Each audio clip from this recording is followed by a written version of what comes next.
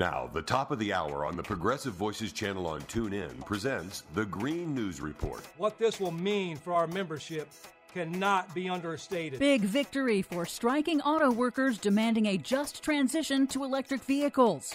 Glacial outburst flood in India kills dozens, damages significant infrastructure, plus extreme weather has taken its toll on the olive crop. Yep, and climate change is now coming for your olive oil. Well, blow me down. All of those stories and more straight ahead. From BradBlog.com, I'm Brad Friedman. And I'm Desi Doyen. Stand by for 6 minutes of independent green news, politics, analysis, and snarky comment. And by the way, we had hot summers 150 years ago when we didn't have the combustion engine.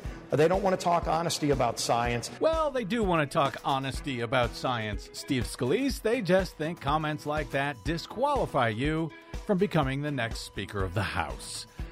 This is your Green News Report.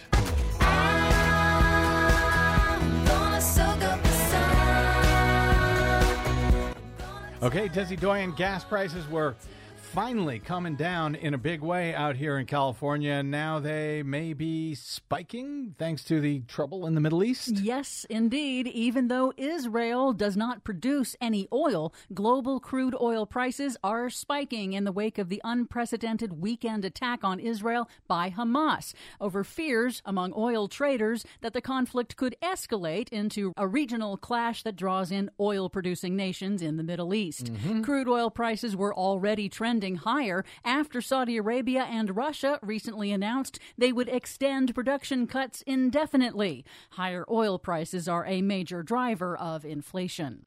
In India, Himalayan glaciers are melting faster due to man-made global warming and forming new meltwater lakes that can collapse without warning. Last week in the state of Sikkim, torrential rains triggered a massive glacial lake outburst flood that killed more than 50, dozens still missing, thousands stranded. The outburst flood took out a hydroelectric dam, a sewage treatment plant, and more than a dozen bridges. Experts say these unpredictable flood events are increasing in frequency and severity due to climate change, with more than 200 glacial lakes on the dangerous list in the region.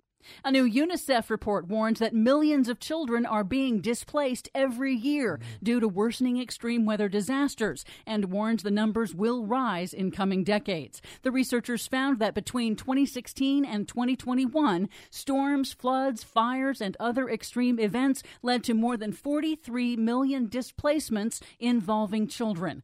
Flooding was the biggest trigger of displacement by far. UNICEF's reports project that displacement of children will triple over the next 30 years as climate impacts force increased migration out of the hardest hit areas. Well, until American children are displaced, you know none of this actually matters, right? In Europe, after the hottest summer and hottest September in recorded history, October is also off to a record hot start, with temperatures 10 to 20 degrees above normal, impacting a significant number of staple crops like olive oil.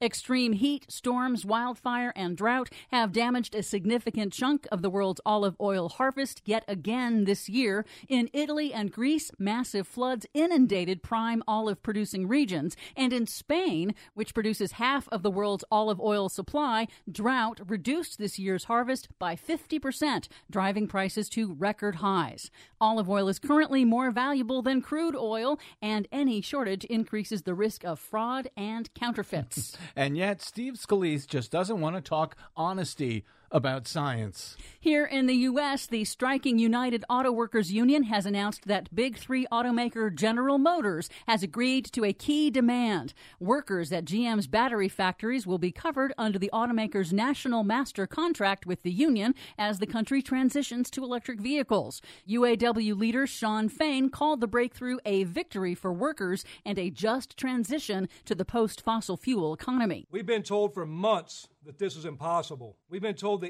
EV future must be a race to the bottom, and now we've called their bluff.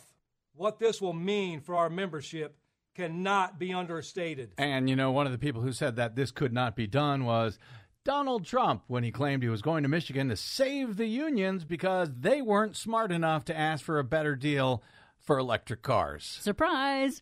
The American Prospect reports that the UAW can take that selling point to the non-union workers at Tesla and EV factories across the South. Plus, a new report from Carnegie Mellon University finds that, contrary to conventional wisdom, building electric vehicle powertrain and battery systems actually requires more labor hours in total, not less, than conventional internal combustion engines and transmissions. Go figure. Yep. For much more on all of these stories and the ones we couldn't get to today, check out our website at greennews.bradblog.com.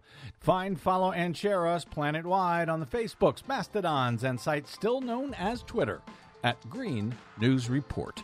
I'm Brad Friedman. And I'm Desi Doyen. And this has been your Green News Report. We are the future. Let's get to work. Please help Progressive Voices support the Green News Report by stopping by bradblog.com/donate.